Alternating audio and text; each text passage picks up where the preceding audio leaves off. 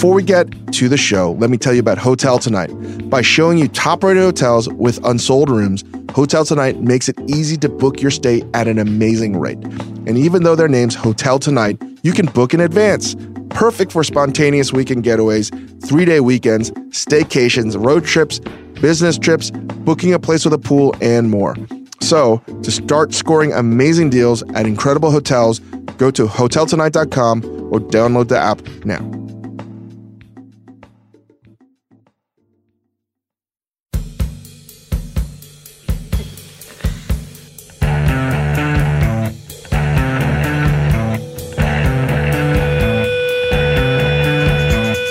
Welcome to the Dave Chang Show, part of the Ringer Podcast Network, presented by Major Domo Media.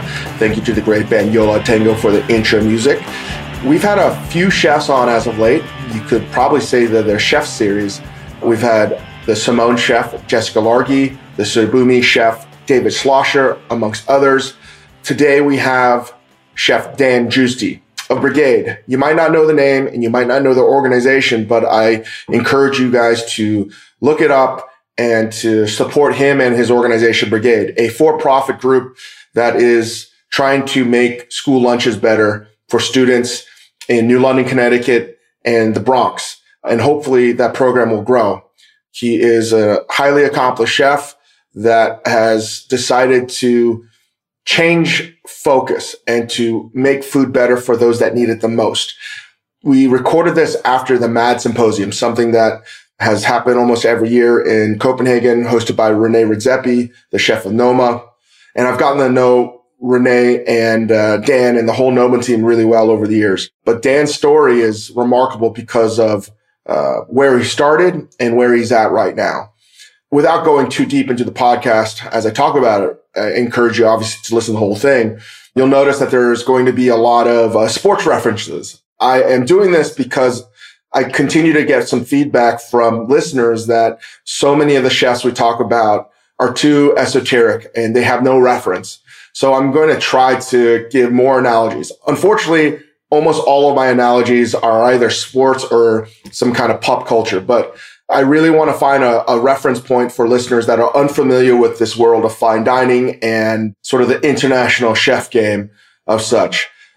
And you know, Dan is doing something incredibly important, and it's an honor to talk to him because I admire him a great deal for finding what's important to him.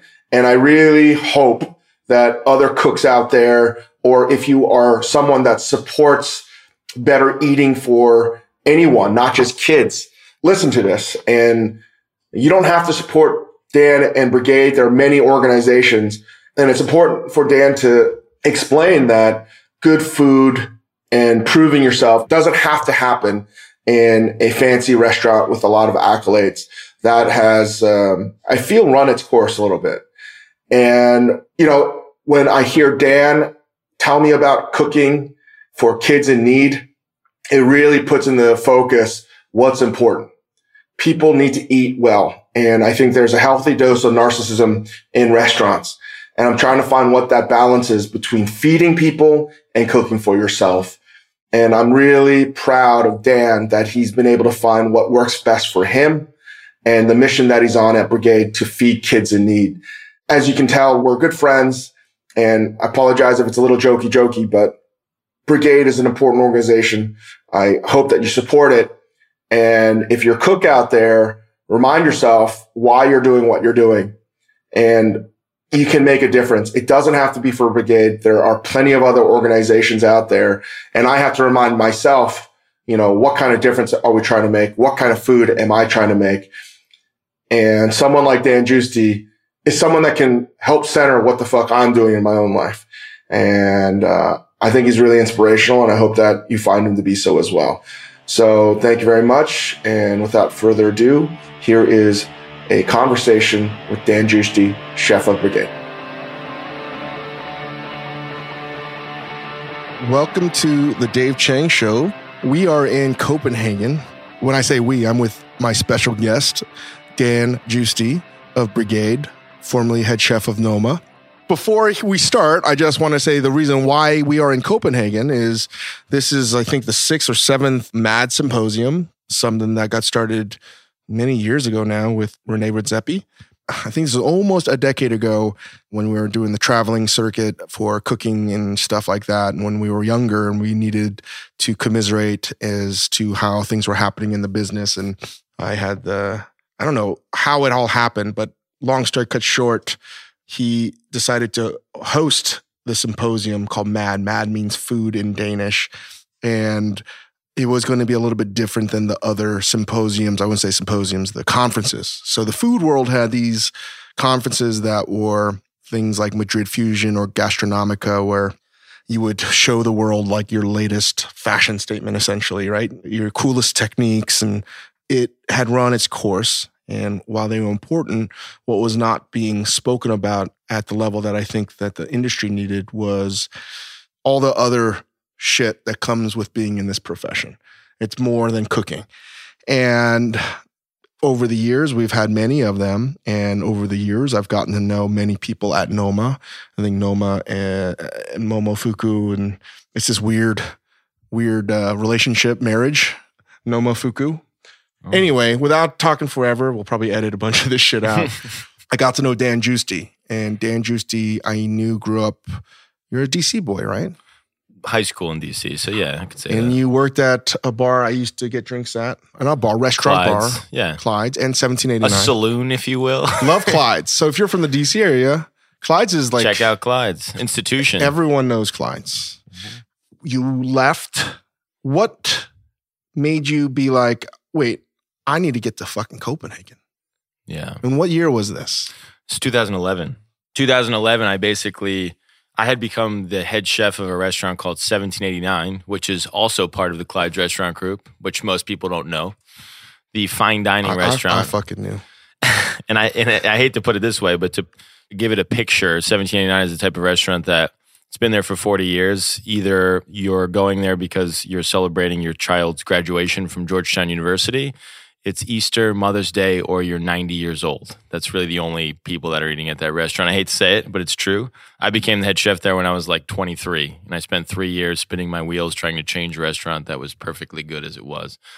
At one point, I literally made a list of restaurants, and I hate to say it because this sounds pretty bad, but it was literally like the 3 best restaurants I could think of at the time, and it was Noma, the Fat Duck, and Alinea. And I said, I want to go work in one of these restaurants. What the fuck? Momofuku wasn't 2A? Fuck you, Dan. 2A. Fuck you. For the record, fuck you. Yeah, that's true. We'll move on. But yeah, I just wanted to let you know that I was thinking about it. That was on the list. It was 4. It was number 4, actually. It was a close 4th.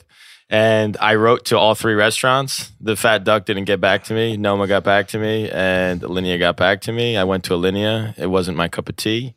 And I went to Noma for 2 weeks, and I loved it. So that was that. What made you love it? And what year was this? 2011. So this was the summer of 2011. I went there. I don't know. Again, I think a big part of wanting to go to Noma was literally to understand, like, what does this mean? You're the number 1 restaurant in the world. Like, how does... Was it the first time it was number 1? Or the second year? It was the first year. It's funny. The other thing is, like, at this point in my career, being at 1789, I didn't even know what the 50 Best Awards were. Like, I was like I didn't even know what Noma was. Somebody gave me the book. Like, I was so out of touch with the restaurant industry at that point. And I was just fascinated by it. And I really wanted, like, what does that mean? Like, how do people walk around in a restaurant that's considered the best restaurant in the world? Like, that was fascinating to me, and I wanted to see what that was about. So I went there, and, like, people were running around like crazy. You've been there. Like, it was fucking nuts. And, like, for me, I'd never seen that. Again, most people have heard, not to say no, some people have heard of Noma. Mm-hmm. Most people haven't been there. Sure. Most people probably have heard that they serve weird things, potentially. And like, if you've had Nordic food, or if you start to eat moss or cloudberries, or the style of plating, it is and has become one of the most identifiable types of gastronomy cuisine in the world. Yep.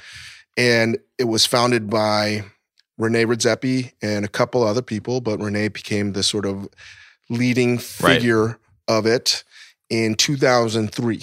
Right. It warms my heart to see how Noma happened. Right? Yeah, it's true. It's the fucking most underdog of underdog stories. Right. And we are in Copenhagen right now, and there are many people in the food world, like 600 people that are here to share ideas, exchange thoughts, blah, blah, blah. 15 years ago, No one would Nobody's ever here. think that Fuck Copenhagen was part of the food universe. It was strictly in Spain, Europe as a whole, but not Scandinavia.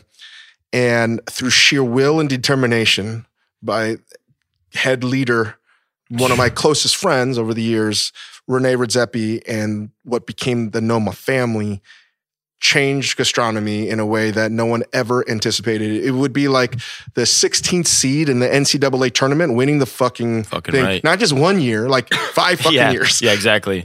You know? Taking over the dynasty. And I mean, I think People forget that it was a Cinderella story. Again, to paint a picture of Noma, and those people who are not familiar with it, there's 45 chefs cooking for 45 guests, and to hear stories about how there used to be like 4 chefs cooking for people, but I don't even think the chefs who are there now understand where it started and how long that took. And they don't even know why cooks are dropping food. No, right? No. So one of the things that you might experience in your restaurant, wherever you are, where now if you might go to a nicer restaurant, a cook might drop the food and explain to you what it is and the story behind it. That little fucking thing was a massive revolution. And that happened out of necessity because the Noma guys were short-staffed. I mean, honestly, it's crazy. I think there's so much happening, and I think it's funny that a lot of chefs don't recognize it. Like, if you live in a big city, you think that your big city, if you're in New York or San Francisco, is that, if you're in the United States, is that kind of is at the front of the pack as far as innovation goes, not to think that, like, some of the shit you see now in San Francisco was done at Noma 4 years ago. You just think it's like just coming about now. And it's kind of funny. I think most chefs don't even understand it.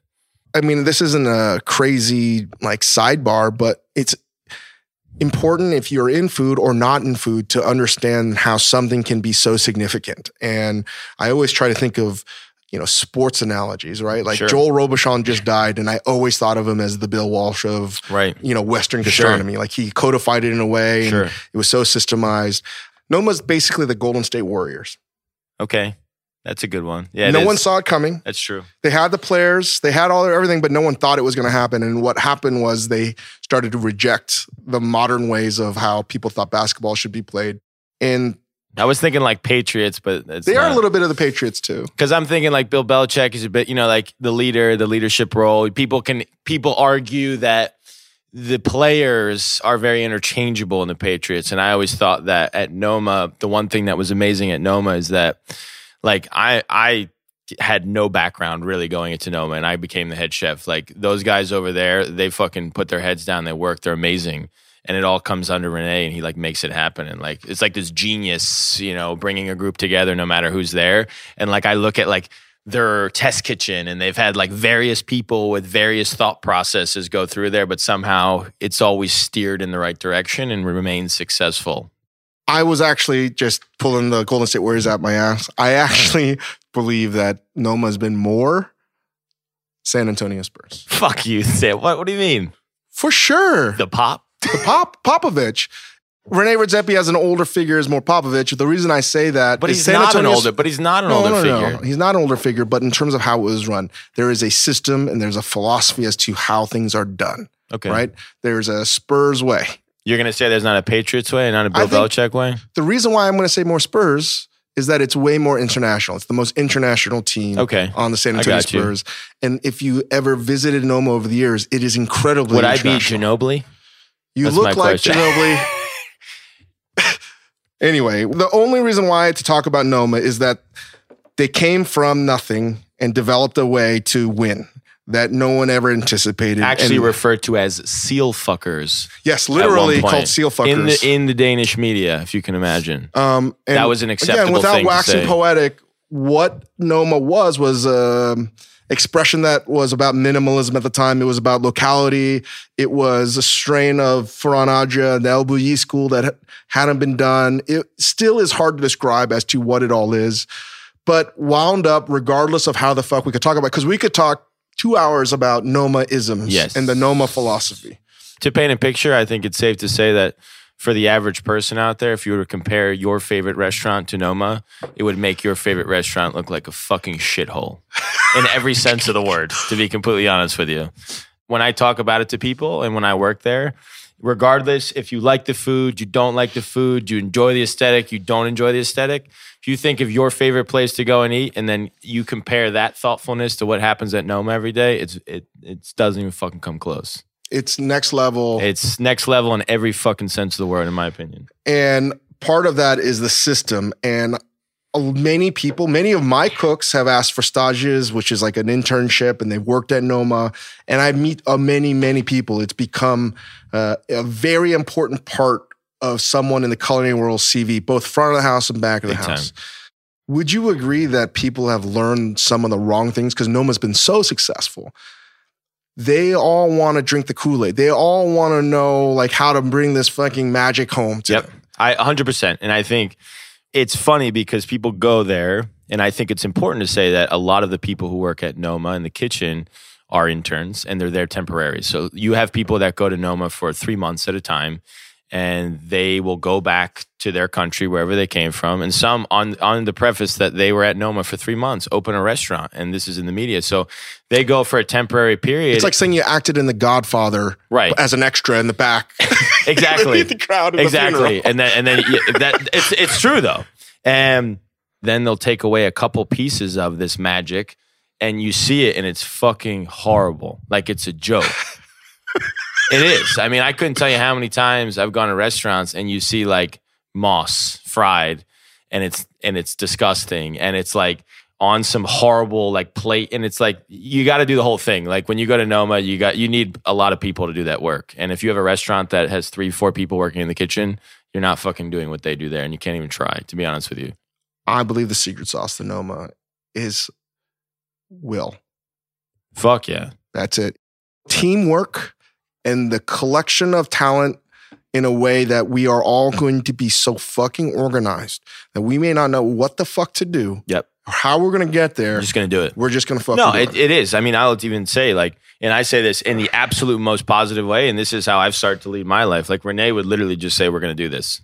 And then we'd figure it out. It was like, fuck it. Because the way he thinks is like, if you think of all the risks and all the problems that can happen on the way to doing that, then you're never going to do it. So just fuck it, let's just do it. And you make it happen. And you have people that literally will fucking just do anything to make it happen.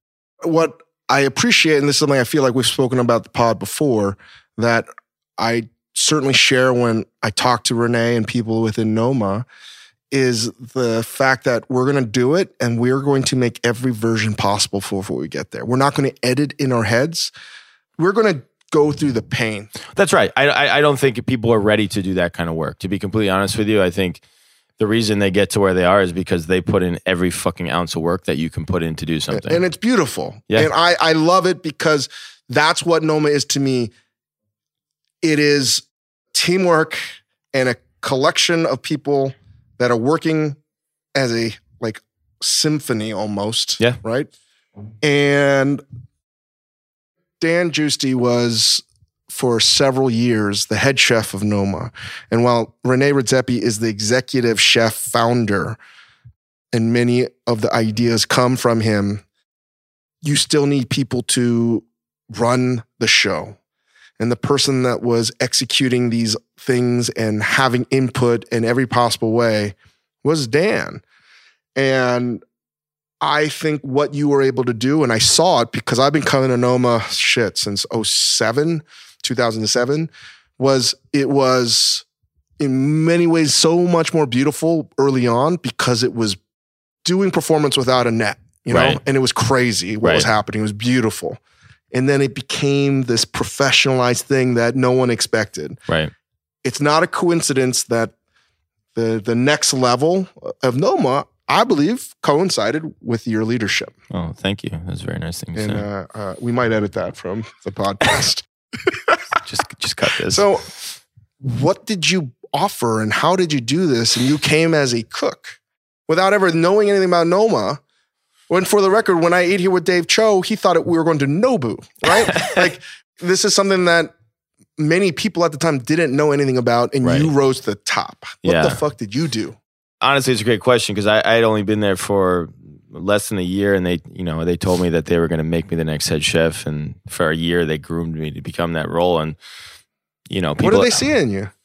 I mean, I will say that I think they saw that I'm organized. I could work well. When you have a team of 45 people, you need to be organized. You need to be able to work well with people. You need to be able to facilitate things and make things happen. By no means at any point in time was I ever the most talented chef who worked there. I know that. I will always have a tremendous amount of respect for Noma because they see qualities, true qualities in people versus like the flashy shit. Oh, wow, this guy's like he's running around fucking throwing pans around and getting shit done. It was like, this person's organized, they're methodic. And, I will say Renee's the kind of guy that I've seen over time is able to see things in people that maybe they don't see in themselves and other people don't see in them either. So it's pretty amazing. When he told me, this was so many years ago, he's like, I got this new fucking guy that's running the kitchen. And I'm like, he's from your like hood, like from the Washington, D.C., Virginia. I was like, what? Who? What kitchen? What was this motherfucker's pedigree? 1789. And when I hear him, he was the chef at like 1789. I was like, you're like, what the fuck? What the fuck? Renee, hold on. And they're like, where else? Tell me. He's like, I was like, clients? What the fuck? What the fuck is going on? I was like, Renee, did someone slip you fucking acid? Yeah, what's happening? What is happening? This is his pedigree, yeah. And when I saw your command of the kitchen, obviously it was clear to me why he put you in charge. This is what you do. You care more than fucking anyone else. Right. That's what you have to do. And you care to the point where it is organized and you can inspire other people to care. I mean, I became obsessed. I mean, I think it's hard if you've never seen it because people think of a restaurant and food. And yeah, people understand that like things are busy and things are this, but I don't think like that service, those services that we had in that kitchen, particularly when you came and ate and how those things were. I mean, this shit was crazy. It was so fast paced and so focused and you had to be so demanding. I mean, it was just something that I think is very hard for people to understand if you can't see it. And when I saw how you were doing it, and this is a weird podcast, by the way, because it's like, it's much more easy when I'm talking to someone that I know everything about, weirdly, but I remember looking at you and being like, this fucking guy gets it. This guy gets it. And I find it awesome that he worked at this fucking place that if people fucking knew, they'd be like, what? And what I knew right off the bat was it definitely bothered people in Noma. Yeah. I mean, I could sense that. I'll tell you a funny story. So recently, well, not recently now, it's 2.5 years ago, but I helped choose my replacement as head chef. And I remember the day we announced him, Benning, and there was like this round of applause. People were like, man, this is amazing. When Renee announced that I was going to be his replacement, I fucking kid you not, it was like crickets. There was like 80 people in a room and it was just, people are like, who? What you don't Manu over there? What you don't know is that I have video of Matt Orlando hearing the news himself being like, what the fuck? What? What are you talking about, man? Is that my legacy? They actually just picked a name out of a hat. That's how I got the job. That's actually really what happened. They're like, we just need someone who's like over the age of 26 to do this job. But in all seriousness, Renee has a crazy, uncanny ability to identify talent. For those that don't know anything about food and the stupid fucking jokey shit that we're talking about, why would people not like expect you to be this? Yeah, now at Noma, within Noma, the own organization. I mean, again, like you're in this big time European kitchen and all the people who come through that, these are people who've spent all this time in all these other big kitchens and everybody talks about this. And again, I worked at restaurants that nobody's ever heard of. It was clear that I was had a lesser kind of knowledge of a lot of things when I got there. Like I came in, there was these kids running circles around me who were like 23, 24, and I was like 27. And I was rusty. I was running this big restaurant in DC and it was a very administrative job. So I think when people saw it, they're like, and again, they're not looking at the same things that a guy like Renee's looking at. They're not identifying certain qualities. And did people then finally accept me for the role? Yeah, of course they did. But like people just thought of me as like the American guy with shitty experience. For those that listen to the Ringer Podcast Network and all the sports, it would be like someone tapping a young head coach that's never had head coaching experience and all the fucking senior people that are on the team being like, what the fuck? I would like to give a plug here for Doug Peterson, head coach of the world champion Philadelphia Eagles. Very Doug Peterson. Go Birds. Very Go Doug Birds. Go Birds. God bless. God bless us all.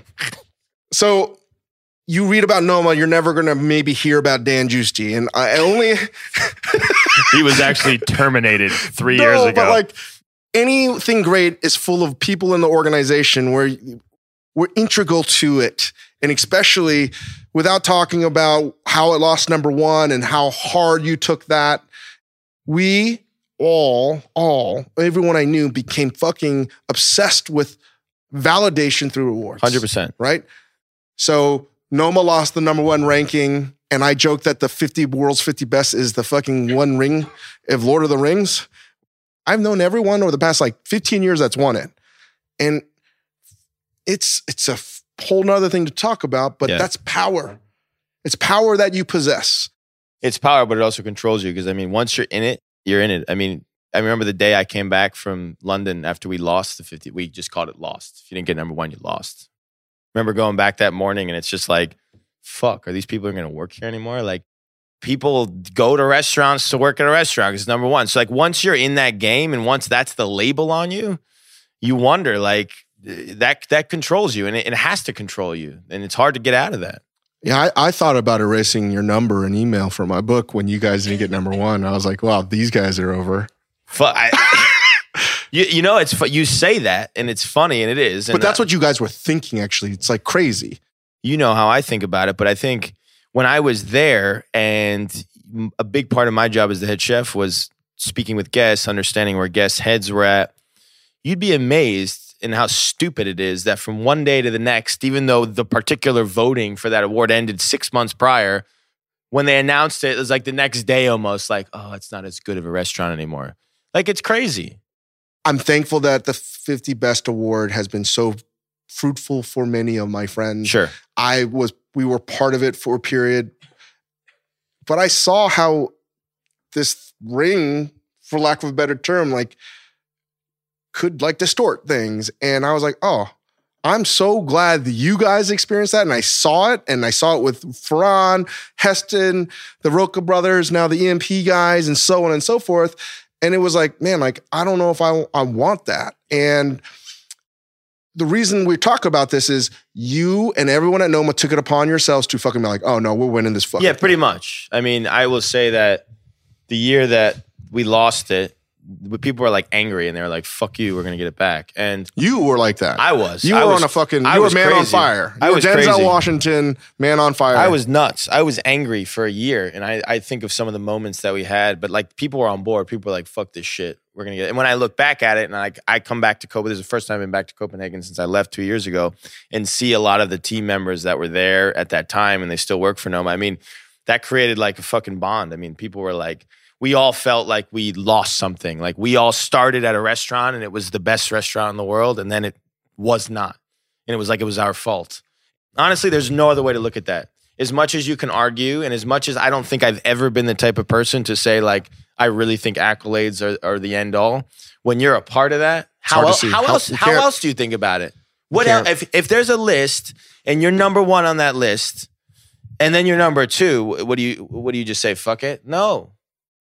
And that year, I knew you guys were going to get number one because when I tasted the food, I tasted anger. I tasted rage. I think still that was the best menu that was ever done in the 13 years I've been going to Noma because it was so fucking crazy focused. Menu aside, I know the focus in that kitchen, in that restaurant was fucking intense. Like, intense. And particularly, I very specifically, this is before I even knew you, when you ate. I clearly remember that night. I mean, I remember those services. That's how focused it was. I remember how things happened. I remember what didn't go right, what went wrong. I mean, it's wild to think that it even stays in my head. It was crazy. It was like one of these like undefeated seasons. And it's hard to explain to someone when you're in that zone why you can't recreate that magic again all the time. But it was just one of these events where everything made Noma this fucking place you had to be at. Well, I'll be honest with you. I feel like Noma maintains this level of excellence all the time. But just like anything, and if you put into sports, you could look at all these dynasties. You look at the Patriots and there's like, oh, when Randy Moss was on the team. Or, there was these years that it was like, there was like a moment that was just like fucking crazy. And there was like all these things that just aligned. For me, I mean, at least in the time that I was there in the 4 years, that particular time, that summer was just like... And I saw the wear and tear of of just being in the playoffs all the time. You know That's what I mean? what it is. That's exactly right. I got an email being like, hey man, like, I'd love to talk. I don't know. I'm happy, but I knew, you didn't have to explain, I knew. Right. You know, it's like, right. I have an undying allegiance to Noma and Renee. I am now like, I just saw that you just gave birth almost to this whole thing. Right. And you needed time to reflect. Yeah. And what were you thinking, man? Like something happened. What happened? I mean, first of all, you talk about wear and tear. I mean, that we talk about all this, the playoffs. It is every day, lunch and dinner. I was nervous for 4 years, every day, nervous. I mean, I put everything I had into that job. And at some point, it takes such a toll on you. You start to think about like, I can't do this forever. And I was very conflicted because I really didn't know what I wanted to do. And if I wanted to stay in restaurants, I think it would have been foolish for me to leave. But at that point, I didn't know what I wanted to do. I just know that my time was coming to an end at Noma because it was hard for me. And I think it's the natural course of that position where you need to kind of have someone take it every 3 or 4 years. But I was like, what the fuck, do I leave this job? Is this crazy? Like, am I an idiot to leave this job? How did you get to the conclusion? Because I know that you wanted to cook food, and I know that you said you wanted to get back to like doing something that wasn't, right. It's like you wanted to coach like Little League again. Right. You know what I mean? Right. You didn't want to coach pros. You wanted to get back to like just the love of it again in a different way. And I am trying so hard to explain it because I want to make sure that people respect everything you fucking did. Sure. To Noma, to your career. And because I know this legacy and working in this profession is so serious, for all jokes aside, it's like, this is something you care tremendously about. Yeah. And I don't want anyone being like, what the fuck? You know what I mean? Yeah, of it's course. like, it was sheerly out of fucking professionalism and respect. Right. And you did it right.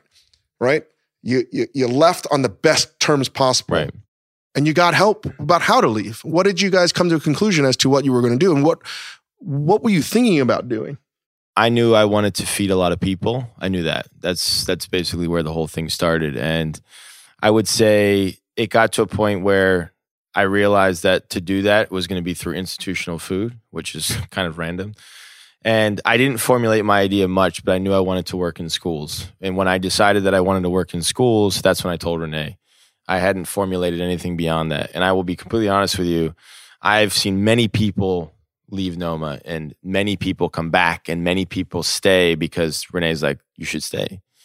But when I told him that I wanted to work in schools in the United States and gave him some kind of context about maybe some of the problems, without even getting into details of what I was going to do, he was almost like blown away. I remember very vividly the conversation we had, and he was kind of like, shit, okay. Like, he didn't try to convince me for a second. And I knew that was hard for him because forget about my ability to do the job. Just having someone you can trust and just leave all of a sudden is a very difficult thing to replace. And I think it would have, in most cases, he would have done whatever he could to say like, hey, you should please stay, or, not in that way, in a begging way, but hey, you should rethink this. But he was just like, wow, okay. And that's why I have such respect for him, because he never said anything like, you sure you want to do that? Like, that's kind of strange. To him, that made sense. And I think to most people, they would challenge that idea. Let's take a quick break to hear from our sponsors. Today's Dave Chang Show is brought to you by ZipRecruiter.com. You know what's not smart? Job sites that overwhelm you with tons of the wrong resumes. But you know what is smart? ZipRecruiter.com/Chang. Unlike other job sites, ZipRecruiter doesn't wait for candidates to find you. ZipRecruiter finds them for you. Its powerful matching technology scans thousands of resumes, identifies people with the right skills, education, and experiences for your job, and actively invites them to apply. So you get qualified candidates fast. No more sorting through the wrong resumes. No more waiting for the right candidates to apply. It's no wonder that ZipRecruiter.com is rated #1 by employers in the US. This rating comes from hiring sites on Trustpilot with over 1,000 reviews.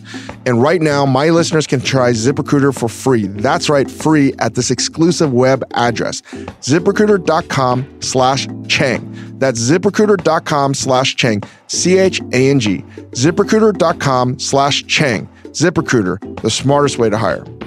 Today's Dave Chang Show is also brought to you by SeatGeek. Buying tickets can be complicated and confusing, but there is a simpler way to buy with SeatGeek. SeatGeek is the smartest, easiest way to get tickets to every type of live event.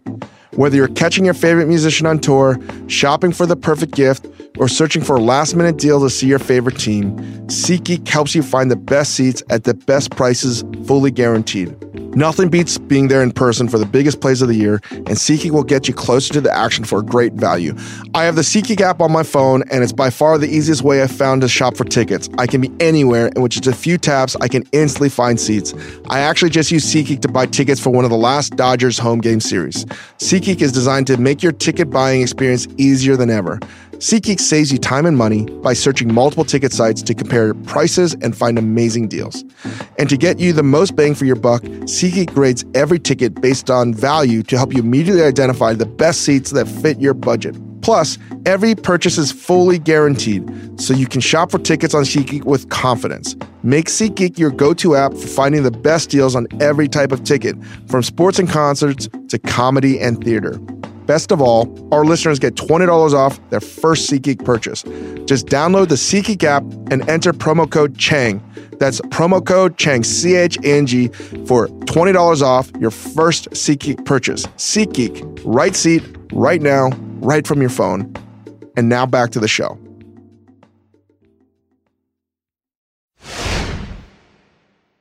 So the idea of cooking food in schools turned into this company called Brigaid. Right. What is Brigaid? Yeah. So basically what we do is we partner with public school districts. We help them interview, hire, and train chefs who otherwise would work in hotels, restaurants, put those people into schools, provide oversight, and transition those school kitchens from primarily processed foods to scratch cooking, keeping all the staff that was there previously, training that staff, creating relationships with students, and so on. So essentially, you're putting chefs into schools to run them like you would a restaurant. And why is this a problem for those that might have their head in the fucking sand? Yeah. So the majority of people understand that school food's bad. I don't think people understand why it's bad. It's very easy to criticize from the outside. So in a nutshell, if you're a public school, you participate in what's called the National School Lunch Program, which basically what you do is you have to create a meal that fits very strict nutritional guidelines that's dictated by the USDA. This is an 85-page document. If you create that meal that fits those guidelines, the federal government gives you a certain amount of money back. That certain amount of money this year for lunch was $3.31. That's a big misconception. People hear $3.31. They say, well, that's not a lot of money for food. But in fact, it's much less than that. The $3.31 has to go towards food, towards labor, towards maintenance, and everything else. So at the end of the day, you have about $1.25 to make lunch. It has to fit very strict nutritional guidelines, and the kids have to like the food. If there are no chefs involved in the process, clearly you're never going to have a tasty meal. So what happens is there's factories out there all over the country that are producing these meals because it's much easier for them to produce these meals in a factory setting. And then they get sold to schools, and schools take these meals, heat them up, and serve them to kids. And that's what happens. Everyone's wanted to tackle this. Yep. Why are you doing something that's different than everyone else? Like, how is it different? Because there's other countries of the world that don't have this problem. Sure. Right? Sure. Why have we fucked it up so much in America? Yeah. I mean, what happens in this country, basically, the way I see it, you can look at kind of two. In most cases, you either have the big company that's literally doing the bare minimum. They're making money off of this. These are large vendors that do food in schools. The quality is very low, but they get the work done. They are able to stay on budget for these schools, and that works. The food's not very good. On the other end of the spectrum, you have the people that are really focused on quality, but they're focused on quality and they're focused on what they want to do themselves, what food makes sense to them, the food that they like to cook as chefs. So a lot of chefs who've done this, several nonprofits who are run by chefs, maybe you could say, or that their mantras are very much rooted in food and the quality of food. They're not only working in a way that's not very practical to work within these guidelines that I talked about, but they're also more focused on what people are looking at what they're doing and how that makes them feel. Is it quality? Is it organic? Is it local? Is it seasonal? And then by the end of the day, you have food that doesn't fit the nutritional guidelines. You have food that does not fit the budget, and the kids don't like it. So you have two ends of the spectrum. We're kind of right in the middle. We are focused on quality. We are. But we also have to be focused on practicality. Otherwise, we're never going to be anywhere. So in the bottom end of this, you have all these giant companies providing food in schools, and they're in most schools. And then at the top, you have these really kind of ambitious people, and they're in a school here and there, and they're not affecting a lot of change. Again, we're trying to go right down the middle where we're affecting a lot of change because we're being very practical, but we're trying to increase the quality as we go. So I think you have to be willing to have this mix, if you will. In terms of the spectrum of food for the school system, right? Those that are trying to affect change. On the left, you have people that I'm trying to do so I don't get in trouble. Because it's tough. Well, no, I don't. No. You have people that are like, no, school food can only be a certain way. It has to be organic. It has to be this. It has to be that. It has to be perfect. No, these are people who have there's nothing wrong with it. They're people that have very high ambitions. And look, if I came from the world that I came from at Noma, or let's say everything that I've learned my whole career as being a chef, and say I'm going to apply these principles to school food, I would have to keep it to a certain level. The fact of the matter is, if you're going to do that, it's not very practical to affect many schools. If you're going to do that, you're only going to affect a limited amount of schools. Can you do it? Yes. But again, you're not going to affect a lot of people. So if your goals are to affect a lot of people, that's not a very practical way to approach it. And it's important, again, because their ideals of using the best-in-class ingredients, so forth, are things that I know. Listen, you can't make great food with shitty ingredients. Sure. And I agree with them all. Yes. In fact, I'm on the board of the Edible Schoolyard. Right. This is something we are trying to get you involved on. Sure, of course. One of my problems, not problems that I want everyone to understand, is we need to feed people. Right. We need to feed kids first. Right. And I'm not trying to say that the emphasis on trying to get the best of the best is anything lower, but we need to get to that goal. Right. There's a lot of kids that need to eat today. And quite frankly, the idea of only using a certain quality of ingredients, I understand that. But how do we get there? Seemingly there's no plan to get there. And I think you have to start somewhere and work your way up towards that. And if you're not going to do that, you're never going to get there for a lot of schools. That's the thing. And if that's the left side, on the right side, you have the corporate behemoth companies. Yeah, and you know what? That don't give a fuck. Well, at the end of the day, they do their thing. And quite honestly, they're very honest about what they do. I think it's very rare that you hear them going around promoting that they have the best quality thing. That's not what they're doing. And they're actually pretty honest. They're like, we're going to come in. Because what happens is a lot of these schools struggle to, I think it's important to say when you're a school food program, you can either do this yourself or you can get other people to do it for you. And a lot of school districts really struggle to run this operation themselves, and they lose money. So one of the big companies comes in and says, okay, we'll save you here financially and we'll make food. But the quality tends to be on the lower side in most cases. And the kind of ambition towards making it better and working towards, a certain goal doesn't seem to be there. And it does seem to be driven by financials, So you start Brigaid. Your first school is where? In New London, Connecticut. And tell us what the first day was like. The first day, and this was actually documented by a podcast as well. The first day was an absolute shit show. We were way too ambitious with the food.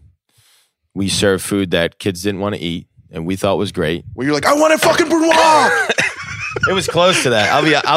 I'll be completely honest with you. You call that a brunoise? I mean, we saw some shit. I mean, we did some shit. Let's put it this way. We served, let me just paint you the picture here. So we have a woman and she's a legend. Let me just put that out there. She's a legend. She's 84 years old, was one of the cooks. I mean, you have people all over the spectrum, people who've worked in schools for 30 years. Again, I think it's funny and you joke, but you know where I come from and you know how I was. And you can imagine on the first day of school when we were just sinking. I remember being like, oh my God, these kids are showing up now. And it's like my first instinct is to be like, freak out. But you can't freak out. And it's like, that's a hard thing to control. But we really just you got 800 bad Yelp reviews coming your way. Holy shit. I mean, I remember We opened in the middle school and the high school on the first day of school. And I spent there's 3 lunch periods. I spent the first 2 lunch periods at the middle school. And then I went to the third lunch and I was like, oh, fuck, that's over.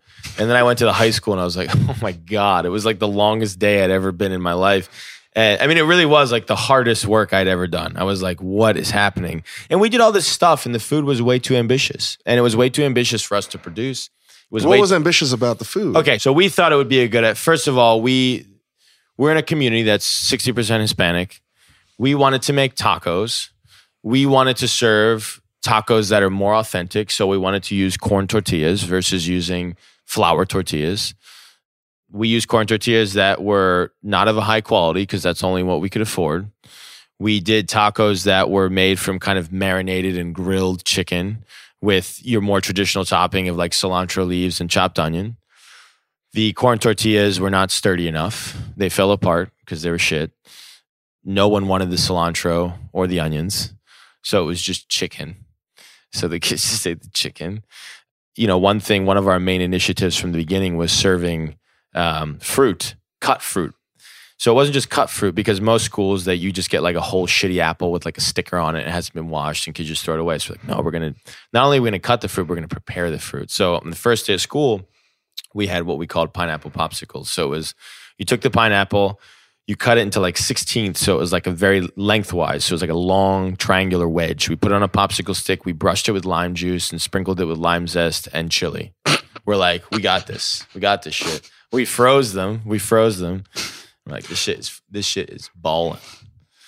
Kids are like, what the fuck? Like most kids took the popsicle stick out and used it to brush everything off the pineapple.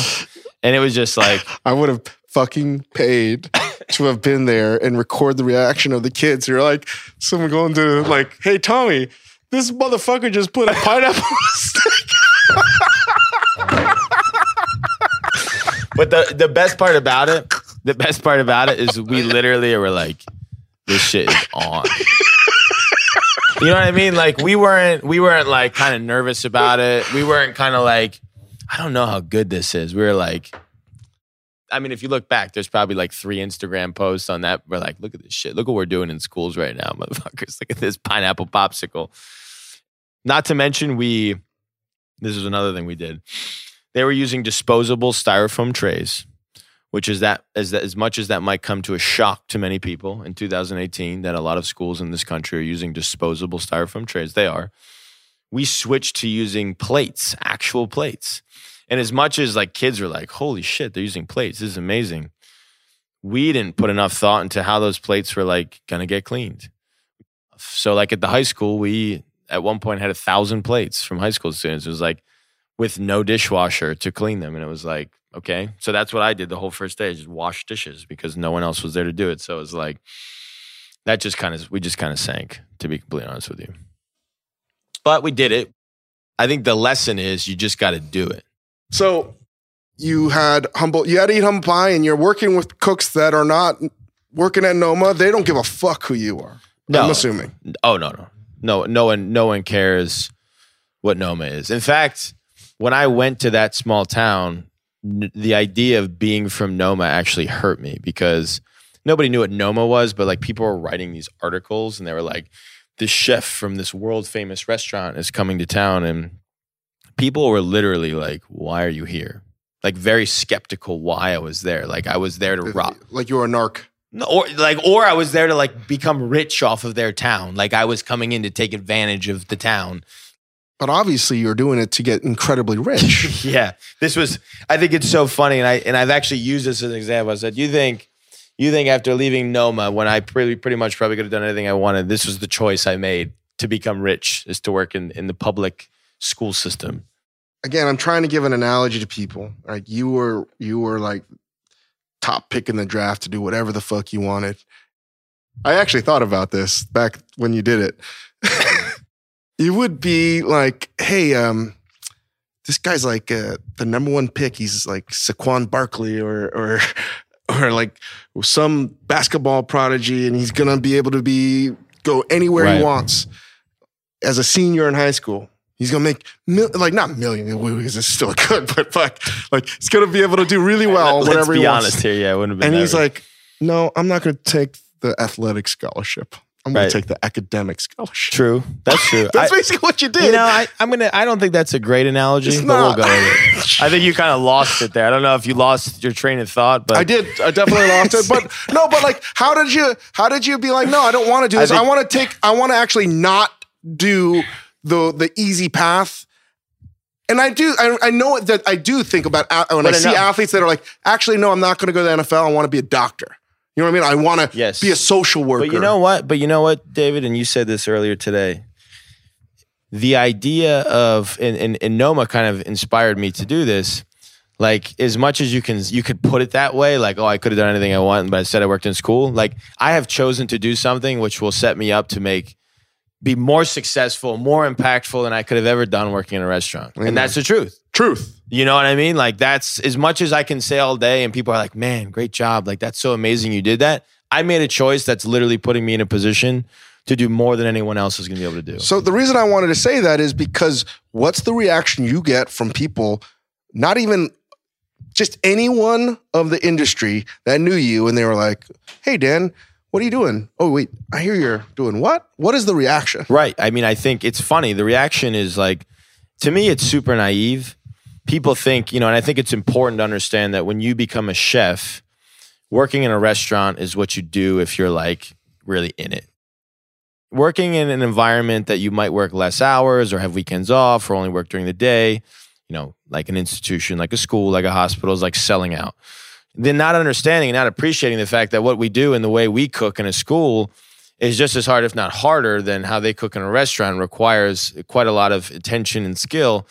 They think it's some temporary thing. And I've said it before that people, after long conversations with me, have asked me like, oh, so you have a restaurant in New London? Is that what you do? And it's like, how naive could you be? Almost just discrediting the fact that this is something that actually demands full attention. It's like almost like this problem does not demand full attention. And that it should, like, why would I be, putting my time into that? That it's an easy path. Oh yeah, that it's an easy path. And it's like, maybe you're taking a break. Because people... When are you going to do serious shit again? That's the thing. Well, people ask me, they're like, oh, are you going to get back into working in restaurants? And I'm like, if you ever listen to me talk about this or even read an interview with me, you'd understand that this is like a life's work now. Like, we've made things mildly better, but it's going to take a long time. Be like, so you're going to get back into fine dining? Like, at what point, if you saw what I was doing, would you think this is a trajectory for me to get back into fine dining? But they can't see. They have blinders on. Why do they have blinders on? What do you think? Unfortunately, a lot of chefs don't think about the big picture. They don't. A lot of chefs don't. There are a lot of chefs who do, but a lot of chefs are in their own world of cooking for their restaurant. And I was in that world too. And I thought that way, that the way this plate looks and this little detail on the plate was the most fucking important. It was so important that you could actually scream at someone for it. Like, that matters that much. Like, people are so caught up in this little tiny world that they're not thinking about other options and other things. And you are taught in this business, this restaurant world, that there's a very particular path and a very particular way to cook if you are successful, if you are motivated, and if you are talented. And unfortunately, that is the world of fine dining and nothing else. Something we talk a lot about and something I've gone through, understanding the problems I've inflicted because of my own blind pursuit of awards or accolades. And it's a humbling thought and feeling. And it's incredibly sad when you realize people don't need awards. The only thing that I'm pursuing is some kind of narcissistic endeavor to make me feel good. Sure. But chefs, and I can speak, I think this is true, chefs have the remarkable capacity to convince themselves of anything to the point when they feel like they're doing something selfless. It's actually just for them. Yeah. And I'm not gonna sit here and say that that's wrong. If that's what you want to do, that's fine. But like, own up to that.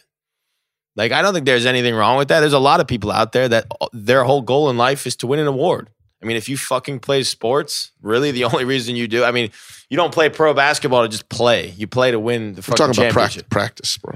Practice, yeah, exactly. You know what I mean? Like that's what it's for. So if you're a chef and your goal is to win an award, I don't think there's anything wrong with that. What I think there's a problem is when you're trying to claim to yourself and more importantly to your team, the people who work really hard for you, that your goals are otherwise. And that's where things get funny because you have people working for you that they think they're working for one thing, but they're actually really working for another thing. And that's a problem. And I think there's a lot of confusion out there what people are trying to achieve. And you have a lot of chefs out there that they really are cooking for a very particular reason. And they really do enjoy training their staffs. And they really do enjoy improving the craft and creating innovation. But because our industry is the way it is, they also very much feel the need to win awards. They really do. And I think it tears you apart because I think you lose track of what you're really doing in order to get those awards. And then I've talked to so many chefs who are like really successful. They're very confident in what they do. They do a great job, but then they're not recognized for what they do. And then it's like, well, what do I do? Do I just say fuck it and like try to be above that? But then they're like, if I don't get those accolades, like my business isn't there, people aren't coming to eat. So like I kind of feel the necessity to get those accolades. So it's a big mess, and it really dictates how people cook in this world. It's a much larger discussion, and Sure. It's something that I really genuinely hope that we can have an open dialogue with our peer group. Yeah. I'm still working through it about awards. Like, of course I want the best Sure. of the best, but Of course.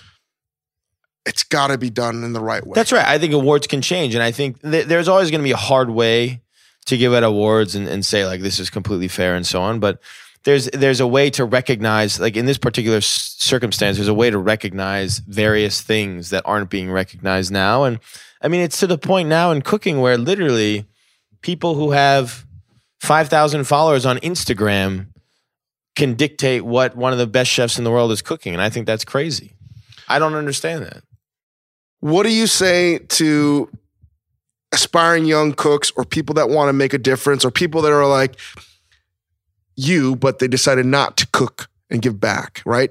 Like you are cooking food that is now for nourishment and Right. real fucking cooking. Right. The kind of cooking that is the kind of fucking thing that we did that got us into this business to begin with. Right? I would say so in most cases, but not necessarily in all cases. No. For me, that's what it was about. Feeding people. Because, and maybe subconsciously that's what it was about. But like for me, I was like, I come from a big Italian family and like, I love this idea of sitting at a table and how I was fed and how I felt because of it. I mean, I grew up in New Jersey. I was not eating fine dining. I was not around these things. So that never crossed my mind. There's probably plenty of young chefs now when they're 16, 17, 18 years old. They know about this shit. They know about fine dining. They know about accolades. So it's quite possible that they are growing up with this kind of idea that that's what they want to do. For me, it was never about that. I think there's kind of two ways to classify cooking if you want to be it simple. One is cooking for yourself and one's cooking for other people. And I think you can do either. I think unfortunately there's a lot of people that do want to cook for other people. That's what they want to do. But they ultimately end up cooking for themselves. And that's just how it ends up. When I see you get serious, it's like, it's obviously something where more thought is going into it than I realized. And I want to go back to the popsicle thing. Mm-hmm. And you had mentioned something earlier today in the talk, and you gave, it's actually going to be on the Mad Feed site. So Mad. What is it? Mad Feed. Mad Feed. Denmark. Yeah. Or what? You just look up Mad Feed. Just Google Manu Ginobili Mad. Yeah, probably. No, but by the time this comes up, it'll be on, and you can listen to Dan's talk. There was something that really knocked me on my ass today when you were talking about a 3-day holiday when you're at school, and we think that what we're doing is so fucking serious like the fine dining world. Right. And then you deal with serious. Yeah. If you make a mistake or if you let your ego get in the way, people go hungry. Yeah.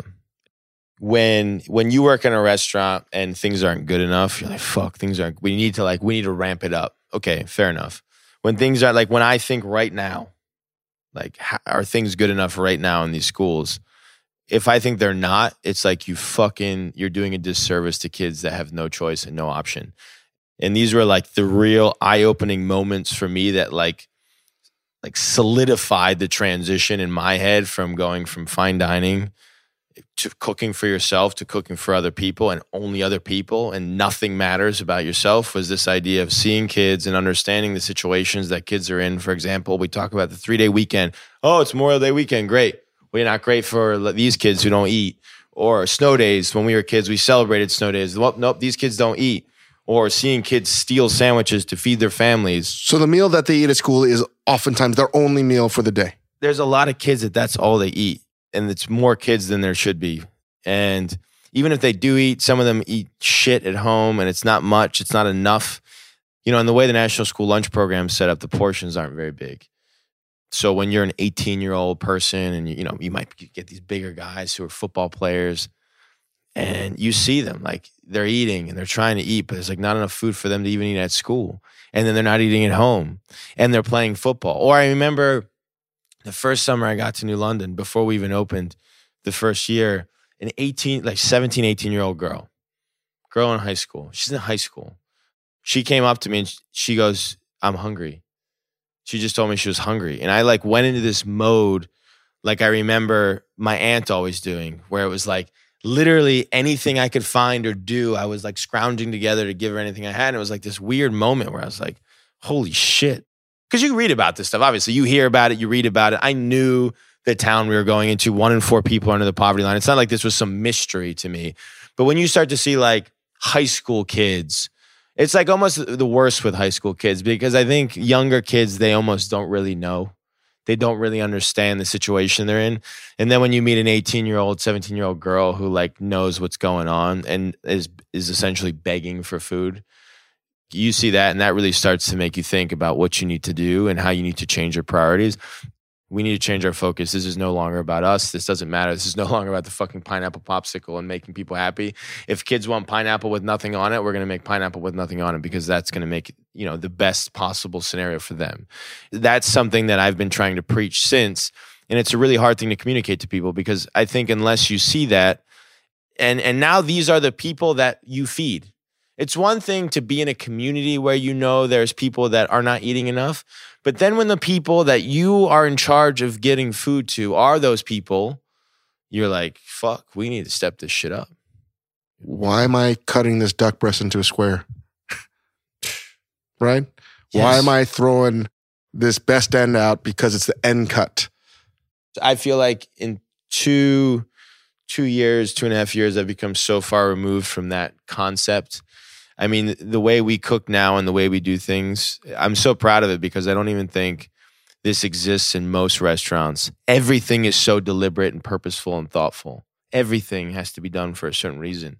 And it's so the kids to make it as best as possible. And it's like, forget about that kind of stuff, wasting. You can't afford to do that. You can't afford to do anything that is not going to impact the final product. Like even herbs, like fresh herbs, we can't really use much fresh herbs. But if we use them, you got to use them in a way that like actually makes the most sense possible, because you can only use such a limited amount. It's such a funny way to cook. But to me, just like anything, and just like when I look at a place like Noma, the reason the food is so creative is they've put so much constraints on themselves. We have so many constraints to work within that we have to be extremely creative. And even though the final product does not look very creative, the thought that went into doing it and making it and figuring out ways to get it there is very creative. For the record, Dan has asked me several times to help out and to promote and to do dinners and charity dinners. And some of the best chefs in America have all participated, and they're helping Dan out. I have physically not done it, and it's something I actually am regretful for, because I'm so fucking busy. But no shit, I know at the very top of the list of people that need help, it's you. I do. And it's funny, because like I'm such like the last person. I never want to bother people. I never want to go out there. But like, I think it's a combination that now that I'm on this path, I feel responsible to show that either this can work, and if we fail, it will show that it doesn't work. And if we show that it doesn't work, then it's going to set this whole thing back a far ways. Because, for example, when Jamie Oliver came to this country, there was little problems because he did a TV show, and I think people misunderstood what he was trying to do. And people thought very negatively in the United States. And when I started to do this, people are like, oh, another chef's trying to do this. If we try to do this and we fail, it's going to set things back. So like I'm at the point now where I don't care. I'll do anything it takes to make this successful. It's not about me, like as much as it is like promoting Brigaid, if you will. It's really just kind of ensuring that this works. And if it works, then a lot of other people can do it. I hope other people do it other places.